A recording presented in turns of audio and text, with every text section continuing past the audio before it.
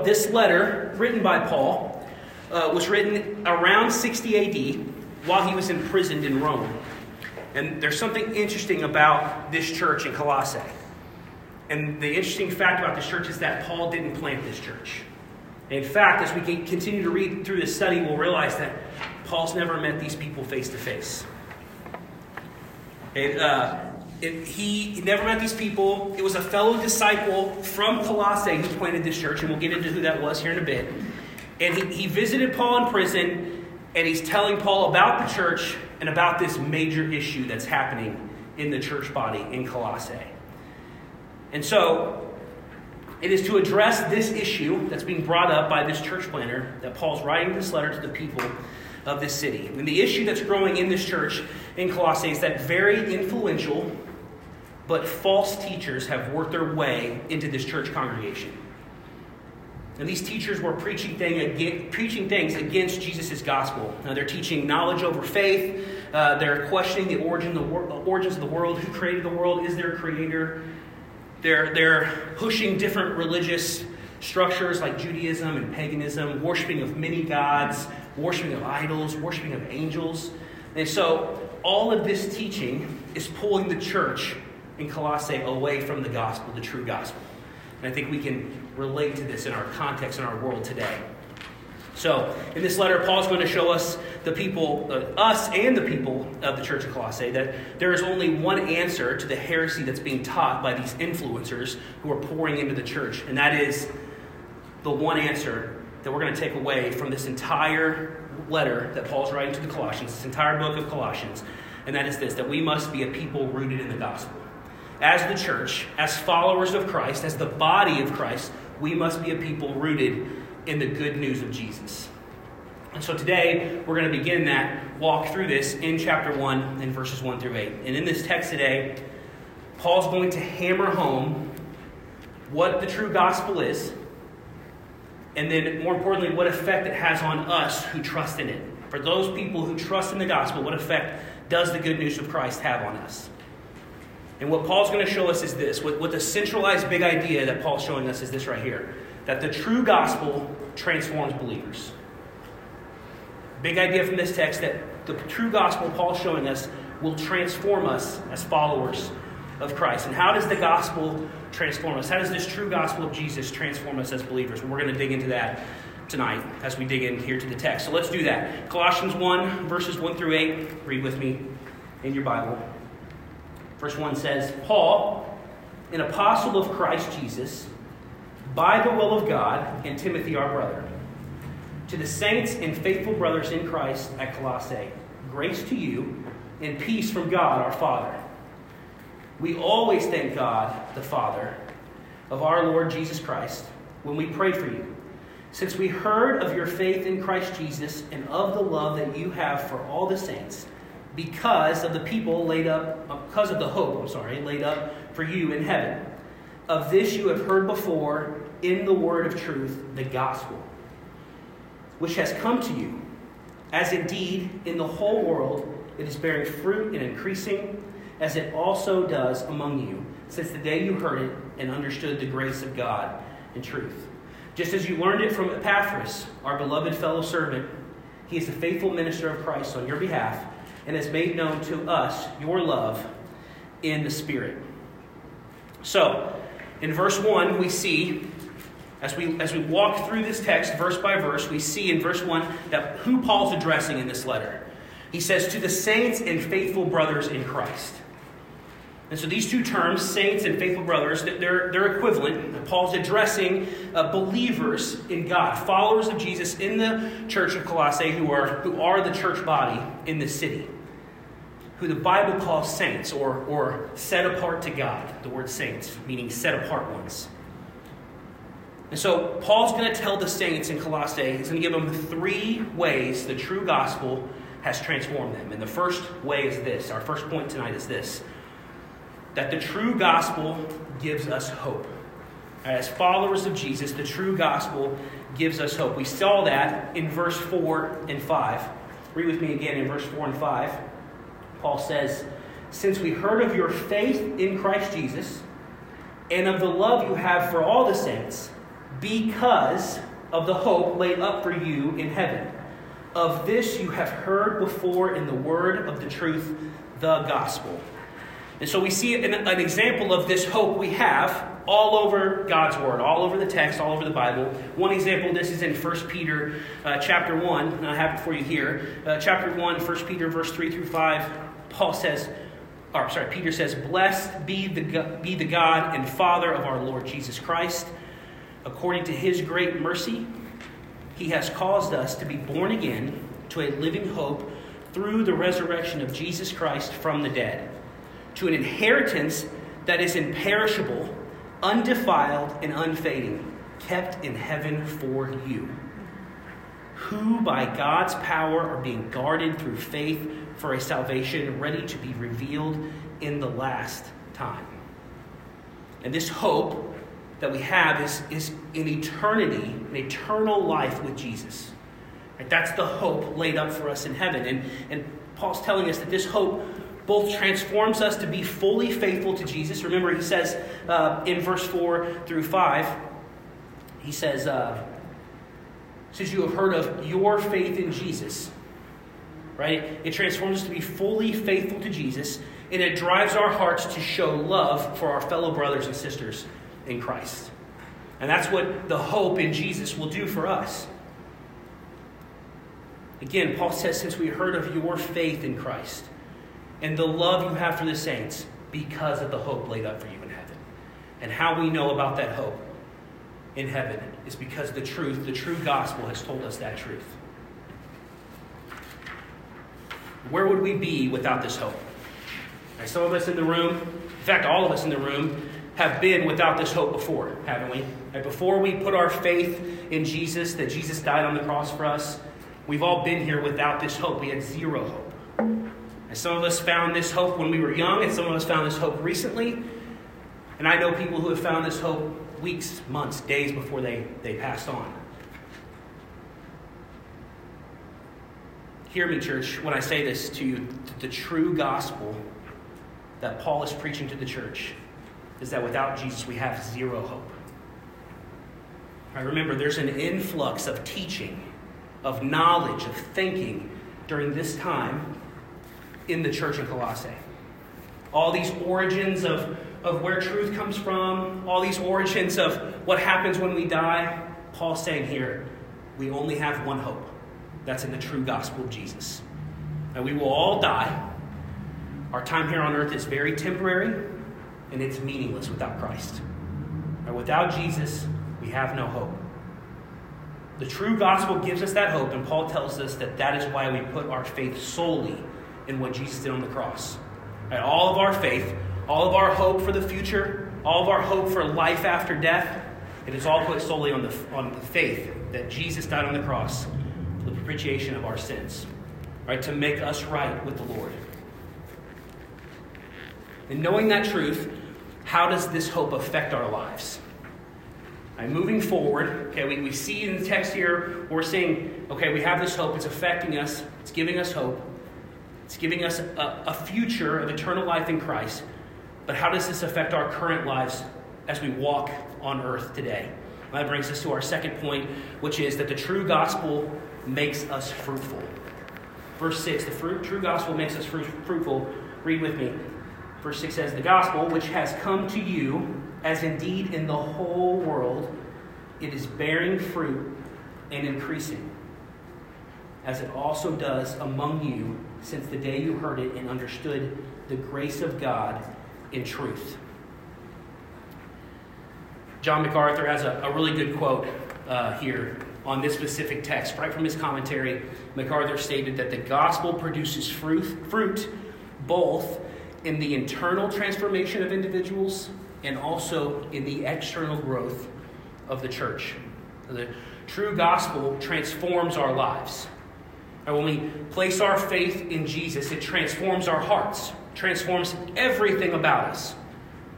When we look at our testimony, our own God at work story, as we start to, and last week we talked a lot about testimony, we start to formulate in our mind what happened, who we were before Christ, the event that happened the day that we put our faith in Jesus, and then everything that happened afterward. for all of us who are truly saved, we know that there was a dramatic transformation. Like Paul tells us all throughout the Bible that old person is dead and you're a new creation. That there's a new creation, and then fruit is bearing out of that new creation. We lead fruitful lives when we live a life dedicated to Jesus. Amen? We will worship Jesus. We'll walk with Him. It'll strengthen our walk with Him. We'll begin to work for Christ. We'll begin to witness for Him and spread the gospel. This life of being a disciple of Jesus is fulfilling to us. Right? It's pleasing to God. And the Word tells us it'll bear fruit. It'll strengthen our relationship with the Lord. We'll be able to go out and accomplish the mission and work towards the mission that He's given us as a people following Him. So the true gospel transforms us into fruitful individuals, but it also bears fruit in the growth of the church, right? MacArthur's quote says that it'll show external growth of the church. Well, what's that mean? That's the advancement of His kingdom. Right? The more and more and more that this gospel catches fire, the larger this kingdom of God will get. Right? It will spread. We've been talking about that for months. Right? What it looks like to share your faith. And that's how it works. Right? That's how the church will grow, how the kingdom will grow. Paul's third point today is that the true gospel makes us ambassadors. All right, verses 7 through 8. Read with me again here, verse 7 through 8. Just as you learned it from Epaphras, our beloved fellow servant, he is a faithful minister of Christ on your behalf and has made known to us your love in the Spirit. Now remember something. Now Paul's talking about this guy Epaphras. Paul has never seen these people he's writing to in Colossae. Right? He's sitting in a prison cell. He's writing a letter in Rome, from a prison cell in Rome. By the way, he's there for the fact that he's a follower of Christ. He's sitting in the cell and he's writing a letter to people he's never met. He's never met them face to face. Now, Paul planted a lot of churches in this region. Right? All of Asia Minor, Paul's planting churches. But he didn't plant this church. And we found out here in this text who did. It said there was this dude Epaphras, right? Epaphras heard the gospel, and most theologians who study this story think that he heard the gospel probably in Ephesus, when Paul was planting the church in Ephesus, and he heard the gospel be preached. And Epaphras went home to his hometown in Colossae and began to preach that same gospel. Right? He was saved. It affected his heart. Went back home and began to preach the gospel to the people. And then the church was planted in Colossae. The true gospel will move us to be ambassadors for Christ, to be messengers of the gospel. If you remember, we touched on this 2 weeks ago, 3 weeks ago. We were in 2 Corinthians 5, where Paul says, starting in verse 18, all this is from God, who through Christ reconciled us to himself and gave us the ministry of reconciliation. Paul goes on to say that is in Christ God was reconciling the world to himself, not counting their trespasses against them, and then entrusting us the message of reconciliation. And Paul finishes out by saying, therefore we are ambassadors for Christ, God making his appeal through us. So Paul says that through Jesus, God reconciled us, or himself to us. And then he said, now go spread that message. That message that you can be reconciled to God through Jesus, through what he did on the cross. And the true gospel makes you ambassadors for Jesus. It makes you a messenger for Christ. And all of us are called to be disciples that multiply disciples. And we know that, right? We've been drilling that into our heads for like 3 years now. We are all called to do this. And it's through the gospel that we are transformed into messengers of the true gospel. So as we round out our time tonight, I want to ask you a question. Have you been transformed? Have you been transformed? And if you have, right, if you've been following Jesus for a while, no matter how many years you've been doing it, maybe you're in this room and now you don't know Jesus, and you're asking yourself, have I truly been transformed? But if you have been transformed, you have to ask yourself, Are you living a life that's influenced by the gospel? Right? Is the gospel driving your life? Every day that you wake up, is what Jesus did for you on the cross in his death, burial, and resurrection, is it driving you forward to following him, to being closer to him, to loving him, to picking up your cross? Is it pushing you towards hope in all your struggles? Right? The word today is telling us that we have hope in the gospel. So in times when we're feeling drowned by darkness, when we're feeling drowned by anxiety, by our job, by money, by stress, by kids, by everything, are we leaning into this hope? Or are we trying to bear this by ourselves? Is your faith in the gospel bearing fruit in your life? Right? If I walked into a place where, would anyone know that I was a Christian, that I was a follower of Jesus? Would anyone know that the gospel has taken hold of my heart and that I have to speak this? I have to talk about this. I have to live in a certain way. I have to love one another. I have to bear one another's burdens. Is this seeping out of our pores? Is your faith in the gospel pushing you to be an ambassador? A messenger of all that Jesus did to rescue us as sinners into righteousness with him? And is that affecting you? You know, I got this person that I really feel like I need to share the gospel with, but I'm scared, I'm nervous, I don't know enough. Is the truth of the gospel driving us to do this? So this week I want to challenge us, church, as a church. I want us to lean into the gospel truth this week. That Jesus, out of love and grace for us, was beaten, was hung on the cross, gave his life up, buried in a tomb, raised on the third day, so that we could live eternally through him. He could defeat death for us, all because he loved us. Is that a fire in us that's driving us forward every single day of our lives? Does this affect our heart? Because this is the only true gospel message this is the only message of any influencer in the world that leads to us being rescued from the sin, rescued from the death that we deserve. This is it. Right? No matter what's being talked about around the world, no matter what new thinking, new thought, in this context, in Colossians, as the people are hearing a lot of different theories on creation and theories on happiness, theories on what they should eat and what they shouldn't eat, what's righteous and what's not righteous, the only hope we have to live eternally is through the gospel. Our whole life has to be rooted in this true gospel of Jesus because our whole entire life depends on it. So this week, I just urge you, lean into it. Let it lead you. If you're looking for a fire, if you're looking for something to ignite you through the week, there's all kinds of cool videos on YouTube that can get you pumped up at 5 o'clock in the morning. The gospel has to drive us every single day.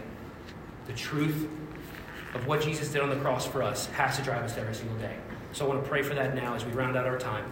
Pray that the Lord shows you, affects your heart, opens your heart. If you're in this room and you don't know Jesus, that he blasts open the door and shows you how much he loves you, what he did for you, and how he calls you to live now. Let's pray. Father, we love you, Jesus. We thank you, Lord, for all that you've done for us, God. As sinners, God, as people falling short constantly, we, Father, do not deserve the love you gave us, but you gave us anyway.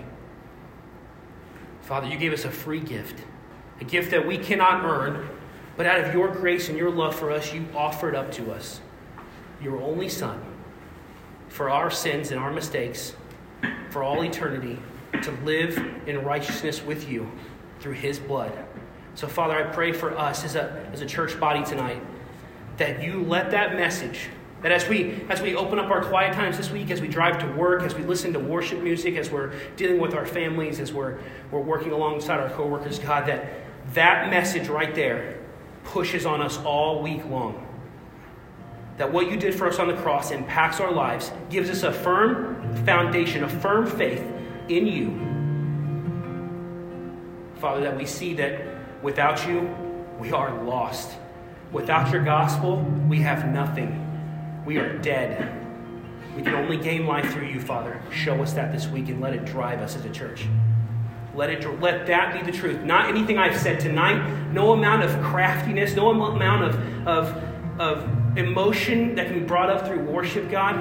All those feelings, God. This is the truth right here. Feelings will fade. Father, this is what we lean into. In times when we're feeling like we're not enough. In times when we're feeling like we don't know where to turn. This is the truth. This is the hope. This is what drives us to live the way you've called us to live, Lord. So we love you, Jesus. We thank you for everything you give us, everything you provided for us. We thank you for this place. We thank you for these people. We thank you for your word. And above all, Father, we thank you for giving your life, for shedding your blood for ours. We love you. It's in your name we pray.